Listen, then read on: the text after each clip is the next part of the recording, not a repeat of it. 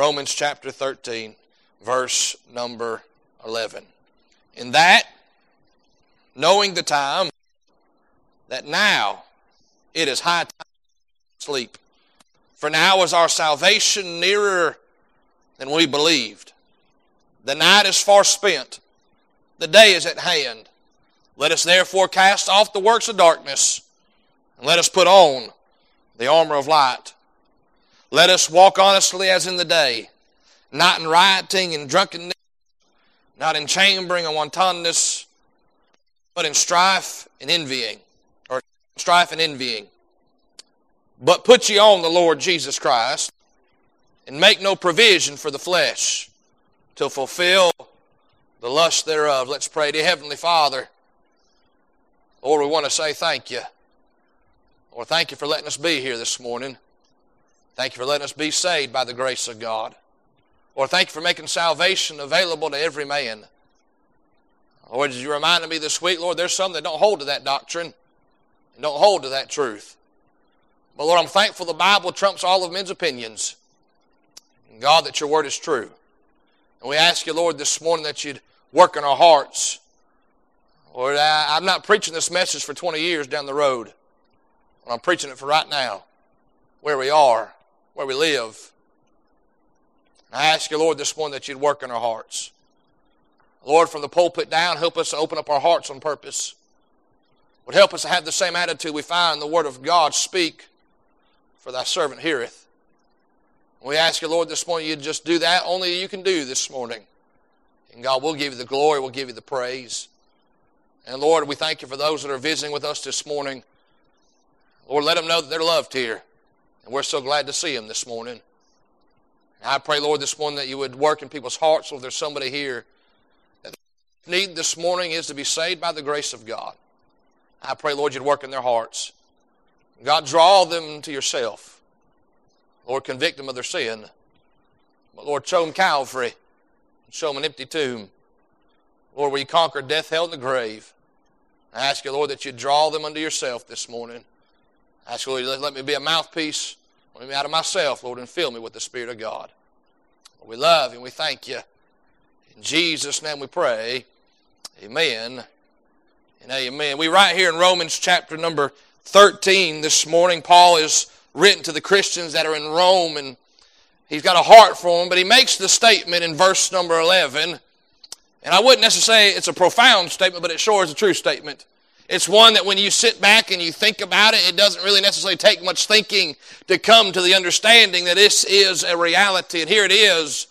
For now is our salvation nearer than when we believed. And we understand this morning that each day that you and I live as saved individuals, we can go back to the time, we can go back to the place, we can go back to the moment where God saved our souls, He changed our lives, He now indwells in us, and we can see where the journey began. But as we live day by day, we've come to the conclusion that the longer I live, the closer I'm getting. The longer that you and I live, the sooner it will be that this thing will be over. We'll head home to a place called heaven. But notice here this morning, the statement here in Romans chapter 13, verse number 11, isn't a statement of exclamation. In essence, when you and I read that, yes, every day we live, we get a little bit closer to heaven, ought to make us excited, ought to make us rejoice, ought to make us be happy and thankful that we're saved by the grace of God. This world is no longer our home. We're no longer a bond and a slave to sin, but Jesus has changed our life. And one day we'll spend eternity in a place called heaven. And boy, I can't wait for the day that that actually becomes a reality in my life. That ought to make us excited this morning. That ought to revive us and make us rejoice this morning. But when Paul writes it here, it's not a phrase of exclamation, but rather it's a phrase of explanation. He's explaining to them the reality that yes, we are getting closer to heaven, but with each day that we live, our time here is running out. The verse was written and he was explaining our need. Look at verse number 11. It is now it is high time. Well, preacher, what does that mean? It'd be as if I went to you and I asked you what you need, and you said, here's what I need, preacher. And I said, well, when do you need it? And you said, I need it by yesterday. That means I desperately need it now. And here Paul is telling them it is past time to wake up. It's past time to get up, to awake out of sleep. Why? For now is our salvation nearer than when we believed. We see, notice this morning, the first century church is intriguing. Why? Because there's great persecution, that there's also a great work, and there's a great moving and the spreading of the gospel. But yet they haven't been out of the first century, and there's already Christians asleep. There's already those that have dozed off, so to speak. And Paul tells them, hey, wake up! Get out of sleep! Because don't you know, every day you live, you're getting closer to the end. How many more do you think have fallen asleep in our modern day? Comfortable Christianity. Lull me to sleep, pastor. Make me feel good. Say something nice and I'll go about my life. Can I say it's high time? It's already past time that you and I wake up and face the reality and face the truth that our time here is short. Our days are but a few. Our moments are fleeting. And we ought to use all that we have left for the glory of God. One of the questions that my kids ask me repeatedly throughout the day is this: Dad, what time is it? What time is it, Dad? Dad, what time is it? And I always answer, because in their mind, there's certain expectations, there's certain things throughout the day that depending on what the time is, they know what they're supposed to be doing and what to expect. And I want us to ask that question to us this morning: what time is it? Simply put, it's time to wake up. It's time to wake up. Well, preacher, why must we wake up? First of all, out of sleep, we see an unprofitable position. Unprofitable position. There's a big difference between rest and sleep. Can I say the Bible teaches the necessity of rest in the Christian life? To stand still and see the salvation of God. To find you the cool, clear waters of the Word of God. To find yourself in the presence of God. Resting on the promises of God. And enjoying that rejuvenation, that revival of the Christian life.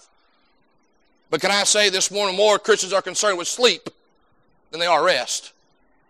Here's the thing, when you are asleep, you don't achieve nothing. You don't accomplish nothing. You don't live the Christian life in your sleep.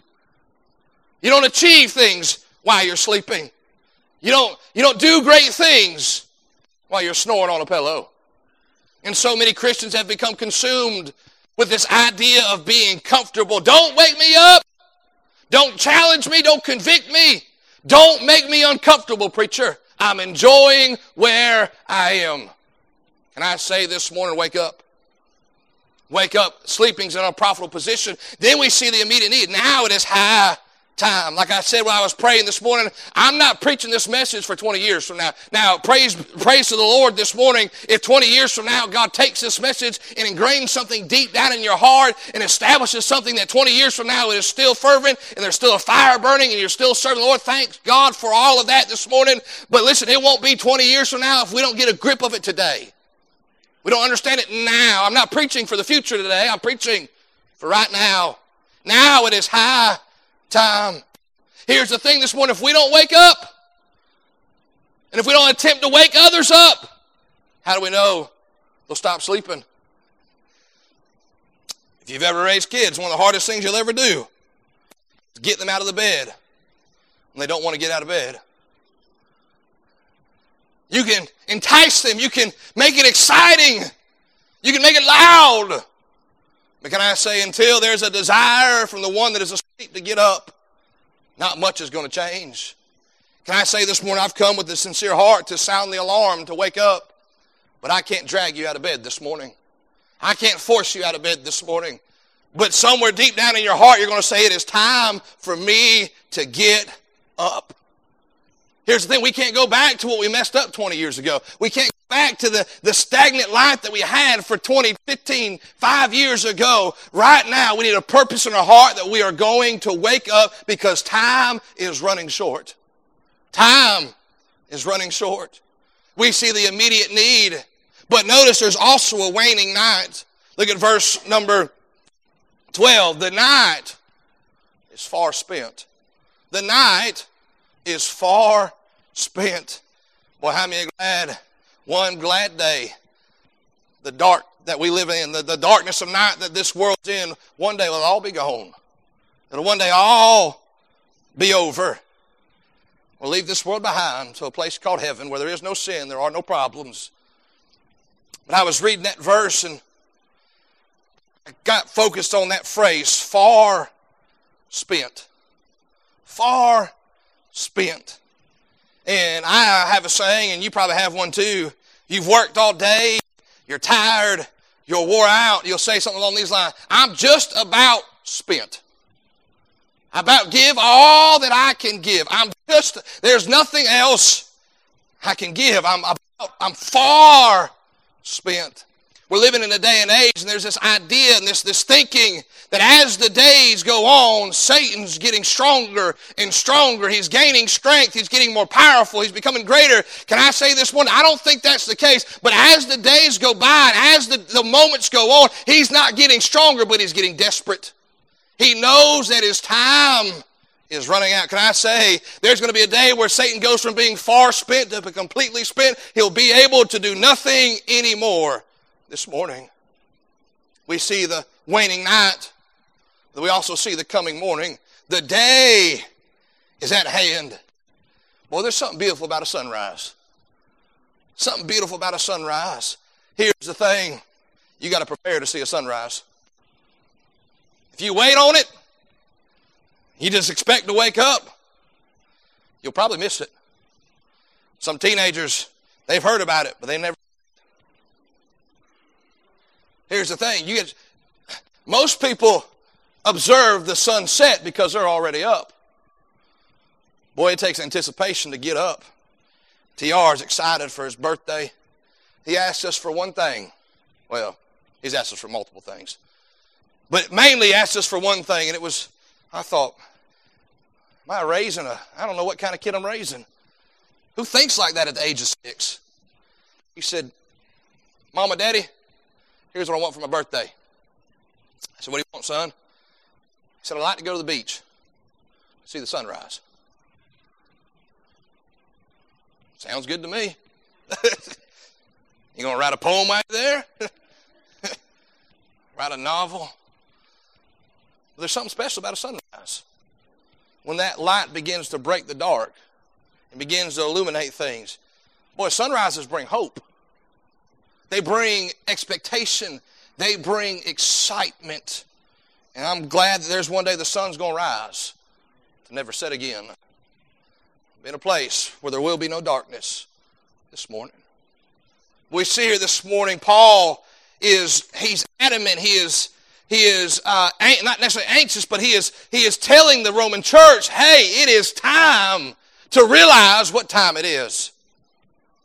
Can I say, because of the pressing situation, because of the time that you and I are living in, because of the time that we have left, and because of the moments that are merely may have a few more, or we may have 10 more years. We don't know, but we know that our time is limited. I believe because of pressing situation, there's 3 things every Christian must be right now. Right now, where you are. Number 1, you must be an armored Christian. You must be an armored Christian. Look at verse number 12.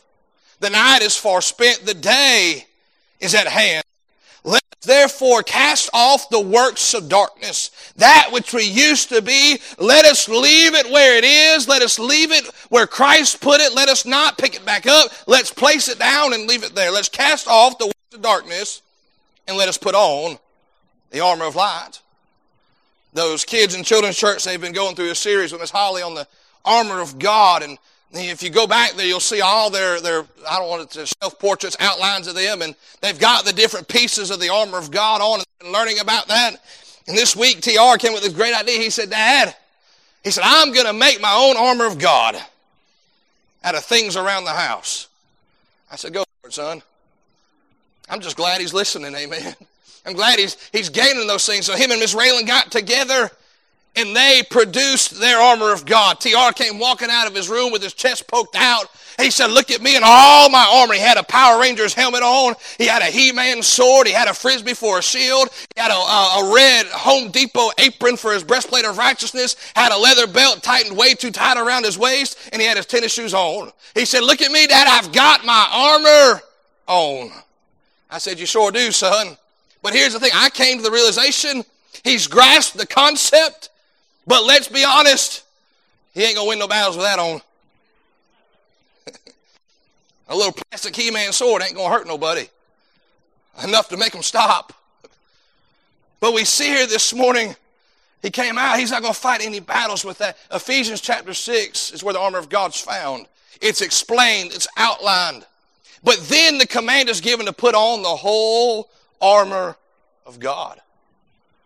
Let me ask you, plain and simple this morning, do you have it all on this morning?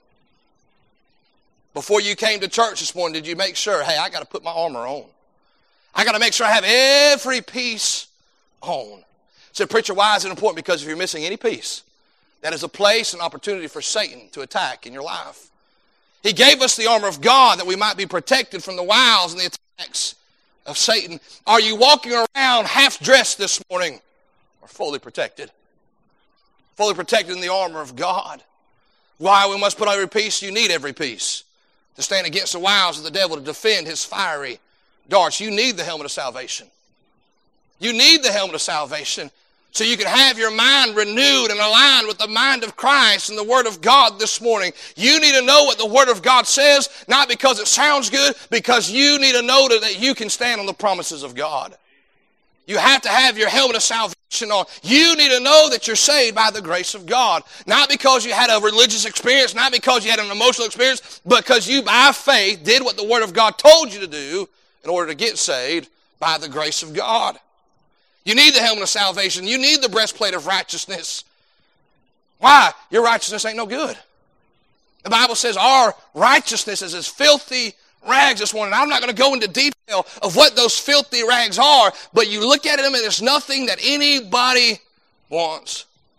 That's why when we have a yard sale, you don't just go out there and grab everything in your shed and just throw it out on the table. No, you go find you some Clorox wipes, you go find you some Windex, you find you some cleaning materials, and you clean that stuff up. You get the dust off it. You want to make sure it looks good because nobody's going to buy dusty stuff. Nobody's going to buy dirty stuff. You try your best to clean it up. And I gotta say this morning, we need the breastplate of righteousness because our righteousness is no good. But God's righteousness is perfect. And when we operate under the righteousness of God, under the authority of God this morning, we're operating where we're supposed to be. His righteousness protects us this morning. It's perfect. You need to put on the breastplate of righteousness. You need the belt of truth. Why? The belt holds everything together. It holds everything up. Now, you can call me weird, whatever it is. Boy, if I don't have a belt on, talking about in a physical sense, something feels weird. I just can't operate like a normal human being. I'm worried about things going down that need to stay up. I'm constantly holding my pants. I don't want no accidents for nobody, myself included. But here's the thing. When I put a belt on, that worry goes away. Because that thing holds everything together. It holds everything in place. And if I don't have it on, I'm relying on myself to keep everything up and to keep everything going. Can I say this morning, we need to rely on the truth of God's Word. Not our opinion, not just what somebody else says, not what we're being taught, not just what everybody else is doing. We need to go to the truth and hold on to the truth because the truth will hold you when nothing else can. We need the belt of truth. You'll become consumed with holding up everything together yourself if you don't have the belt on. You need the shield of faith. TR came out with that 99-cent Frisbee. Somebody had a little dinosaur on it. I thought to myself, boy, one good punch. I could take that thing, punch it, break it in half. My fist would go straight through it, right to his face. You never thought about hitting your kids? See how they react, build character. And oftentimes we think about it, it's just a little tiny thing. But you got to realize Paul, as he's talking to those in Rome, they would understood what a Roman soldier looked like. They didn't have a little shield. They didn't have a little disc around their arm. They had a shield they could completely stand behind that covered them from top to bottom. Why is that important, preacher? Because what does the shield block us from? The fiery darts of Satan. The attacks of Satan this morning are blocked by the shield of faith. Why is that important, preacher? Because you and I, in of ourselves, are no match for Satan. If we do it by ourselves and do it our own ability, expect to get lit up by the fiery darts.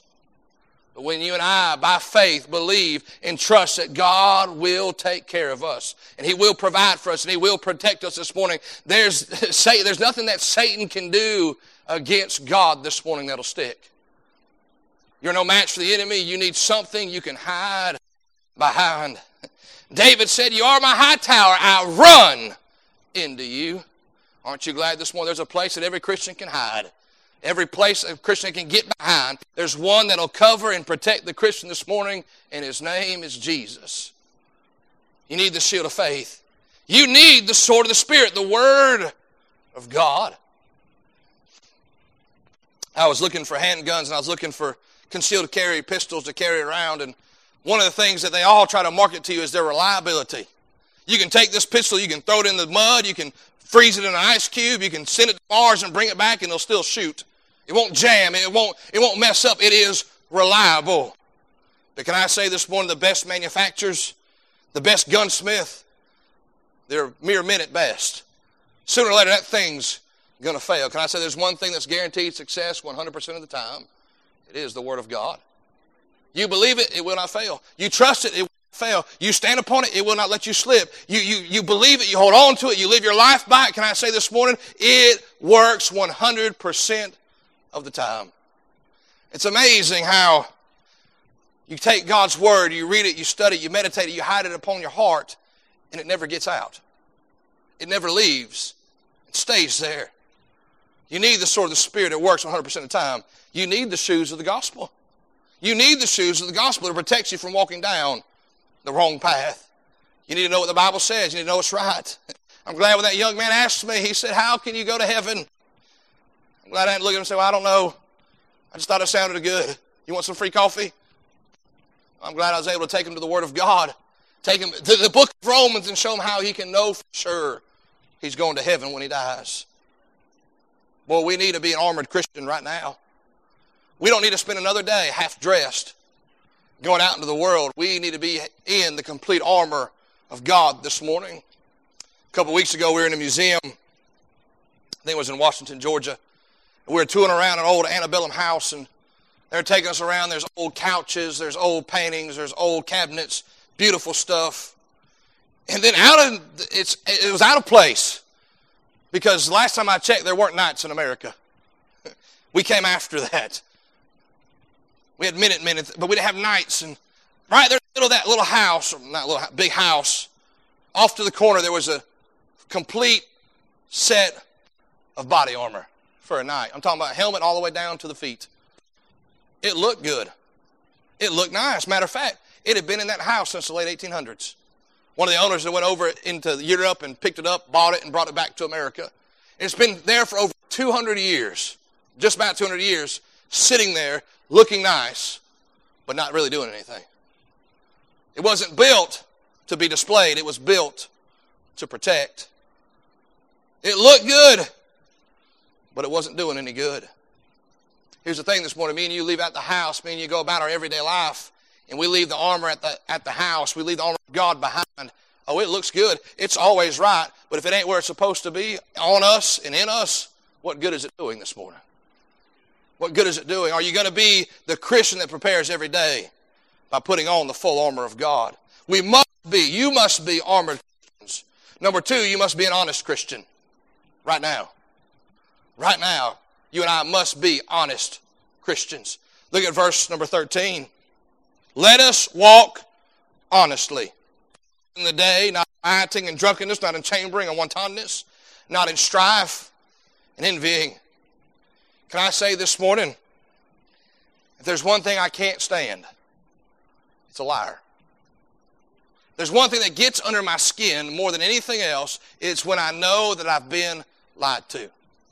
And it's know that somebody who ought to know better, and somebody who should know better, and somebody who should do better, lies to me. It's one thing to go out into a lost and dying world. Those that don't have the Holy Spirit inside of them, those that don't know the Lord on a personal level, I expect them to lie to me. I expect them to be selfish. I expect them to do those things. But I guess what hurts most is when those who should know better don't do better. Some of the greatest, and here's the thing, I'm not preaching at them. Some of the greatest regrets of my life are the lies that I told.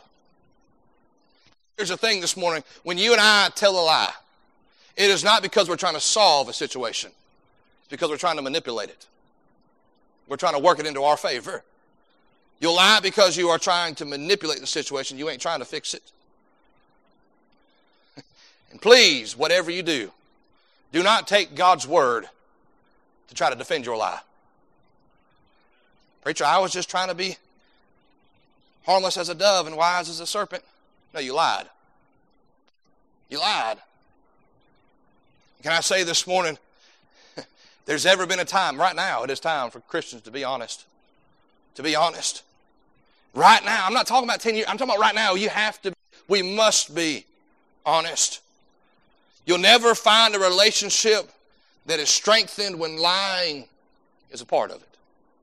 No relationship will get better when it's built upon lies. Here, Paul tells them to walk honestly. Not just what we say, but what we do, how we act, who we are. Honesty isn't a suggestion for the Christian life, it is the expectation of the Christian life. God desires and expects you and I to be honest. Preacher, how can I remember to be honest? What is something practical that I can do in my life to help me remain honest in my life? Notice what he says, let us walk honestly as in the day. That means that you are being observed. People can see you. People are watching you. Everybody is watching you. Whether it's your children, whether it's your church members, whether it's your co-workers, whether it's your family, somebody is watching you. You are being observed. And here's the thing, when we aren't walking in honesty, verse 13 tells us some places we might find ourselves. If we're not walking honest before others and before God, where might we find ourselves? Please look at verse number 13. Not in rioting.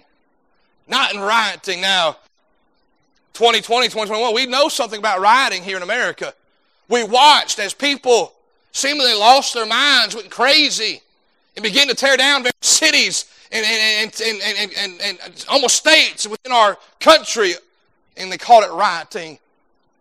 When you look it up in your Bible, the word means reveling. In essence, it's giving the picture of somebody who is marching through the streets of a city, is parading their sin, they're parading their pride, they're parading everything that goes against God. They are almost enjoying and trying to show everybody that I don't care what you think about me, I'm going to live. I don't care what God thinks about me, I'm going to do it how I'm going to do.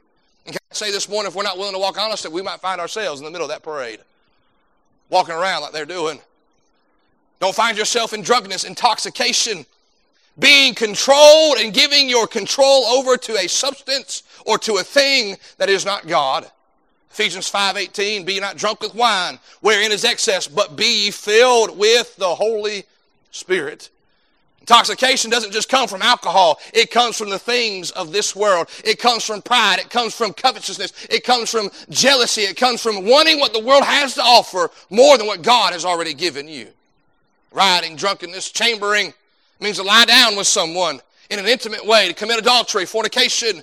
And can I say there's no verse in your Bible that you can find from Genesis to Revelation that supports fornication, that supports idolatry, that supports cohabitation together or common law marriage. God designed marriage for a reason. But if we're not willing to be honest, we might find ourselves participating in that. Wantonness or wantonness, shameless lust, seeming in favor of sin. Can I say in our modern Christian movement, our modern Christianity today, it seems like everywhere you turn, there's no longer a desire to live holy. There's no longer a desire to live separate. Now the mantra of the day is to see how much we can be like the world. Because if we're going to reach them, we got to be like them. Let me ask you, if we're going with the same stuff they already have, what are we going to offer them? Can I say this morning, as a Christian, yes, I ought to know what we're for. I'm for Jesus. I'm for grace. I'm for forgiveness. I'm for the Word of God. I'm for everything that God is for, but I'm also against everything that God's against. It's all right to say that's wrong. It's not right. Strife, contention. You know why some people are constantly in strife with others people? They're not willing to be honest. Not willing to be honest about it. envying, contentious, rivalry, jealousy. A dishonest Christian will be a jealous Christian. Why? And here's the thing. You and I have no reason to be jealous. We have no reason to envy one another. Why? Because of where I ought to be. I ought to be in hell this morning. My life ought to be a wreck. My home ought to be a mess this morning. And you ought not even be sitting here listening to me preach, and I ought not be standing here preaching this morning. But for the grace of God, in fact, He changed my life. I have no reason to be jealous this morning because I know where I ought to be this morning. And here's the thing. If I say I deserve something, and I've earned something, and that I deserve God's special favor in my life, I'm not being honest. I'm not being honest this morning. Wouldn't you think that life would be easier? Especially in the Christian life if everybody was like Pinocchio. But wouldn't it be easier? You lying? How you know? Your nose is growing. Go to turn sideways, busted on the door frame. Preacher, wouldn't it be easier? Oh, I mean, I guess so. But it ought not even come down to that. Why? Every Christian that is born again has the Holy Spirit inside of them. And so if we would just yield to the Spirit of God, boy, it'd cut down all that other stuff. It'd remove all that other stuff out of our life if we would just yield to the Holy Spirit of God and be honest Christians. Let me ask you this morning, are you waiting to become an honest Christian? Quit waiting. Become one now. Be one now. We must be armored Christian. We must be an honest Christian. And notice number 3 this morning, you must be a holy Christian. When? Now. Now, we know the Bible tells us that God is holy. Psalm 99:9. Exalt the Lord our God and worship at His holy hill, for the Lord our God is holy. We can agree this morning that God is holy. He's without error. He is perfect this morning. There is none like unto our God this morning. We can shout, we can rejoice over that, but then you turn to 1 Peter and God flips the tables on us. Look what he says in 1 Peter. He says, but as ye which hath called you is holy, so be ye holy when it's convenient. Be ye holy when everybody's watching you. Be ye holy in all manner of conversation. That word conversation means every part of your life.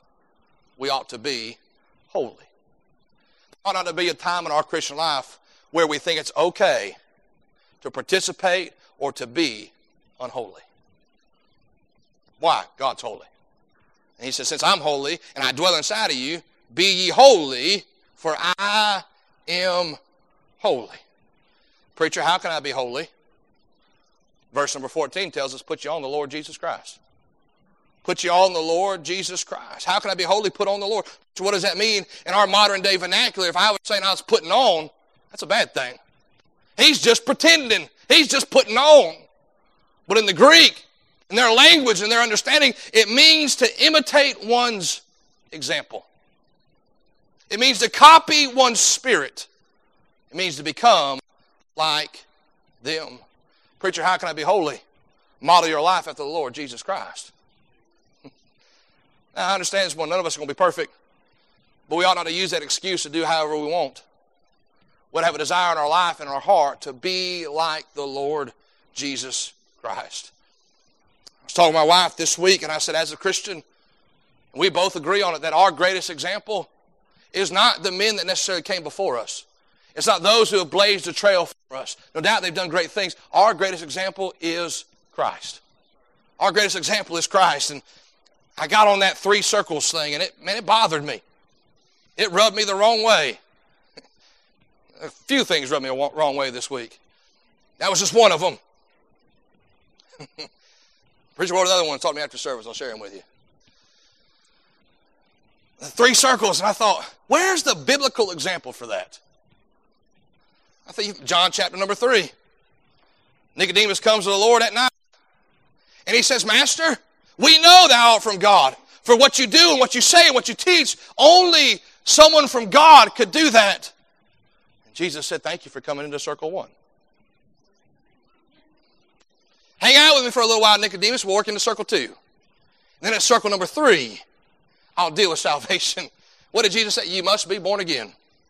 John chapter number 4, the woman at the well. He didn't say, all right, hey, let's work our circles out real quick. He said, go get your husband. He dealt with her sin right in the middle of the public, in a public place. Can I say this morning, we need to be holy Christians. We need to be like Christ. When? Right now. We need to express His love right now. We need to show His compassion right now. We need to stand upon His promises right now. We need to sound His word right now. We need to portray His purpose right now. We need to put on the Lord Jesus Christ right now. At the same time we're putting Him on, look what it says right there in verse number 14.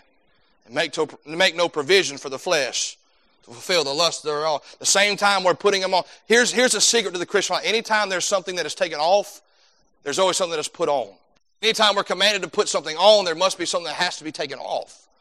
And it's a biblical principle that you'll see throughout the Word of God. We see it here in verse number 14. As we're putting on the Lord Jesus Christ, we need to be putting off the flesh this morning.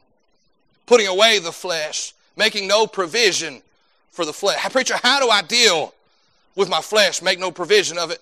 That word provision means to prepare and plan for. Your thought life. Can I say every sin you ever committed started with a thought? You didn't accidentally sin. You chose to. I understand sometimes that's tough and that's hard because there's times in our life where we feel like we don't have any other option.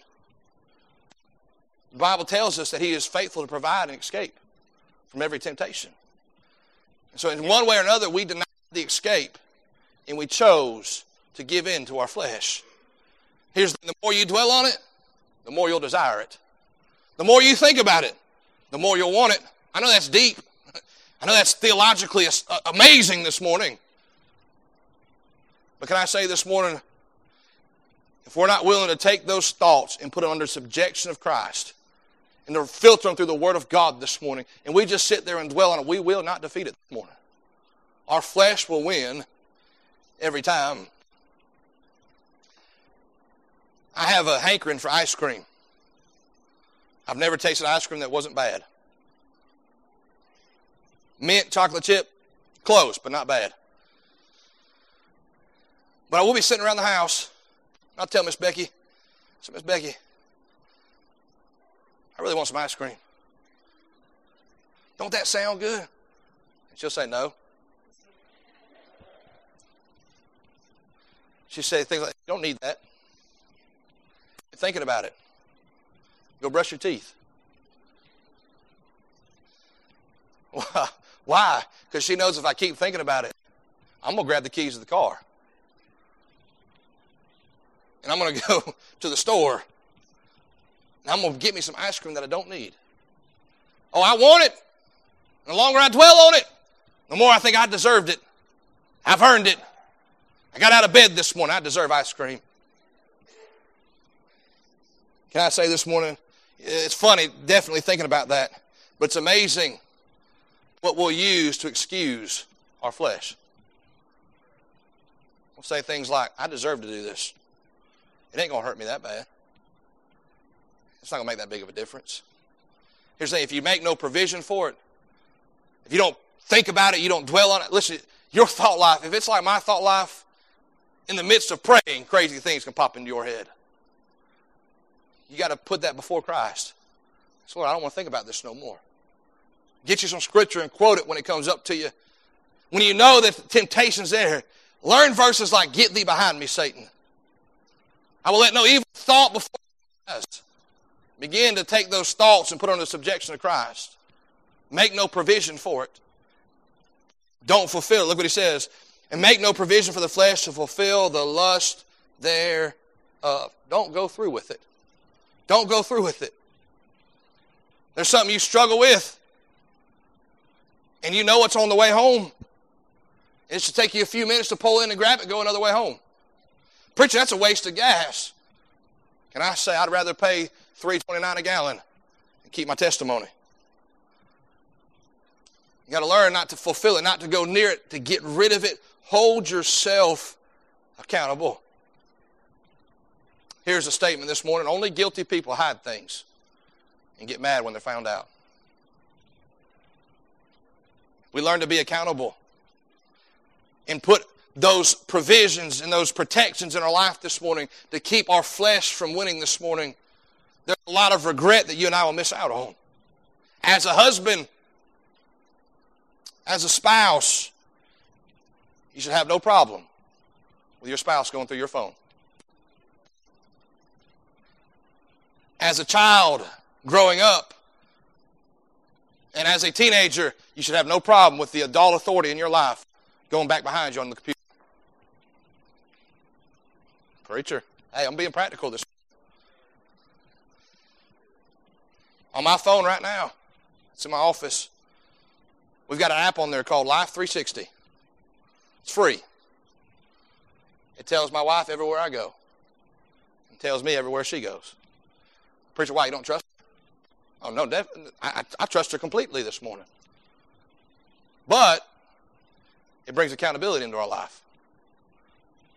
Can I say this morning, because any time you and I give into the flesh and we fulfill the lust thereof, there's always devastation that follows it.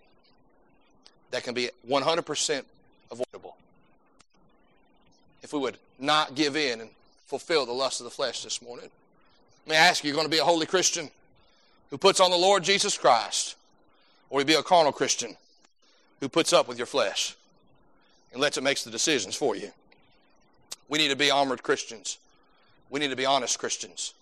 And we need to be holy Christians right now. Right now, we need to be those three things. Why? It's high time. The night's far spent. The morning's coming. Our salvation is nearer to believe this morning. We don't have time to wait. It must start now. Let's all stand this morning, every head bowed, every eye closed.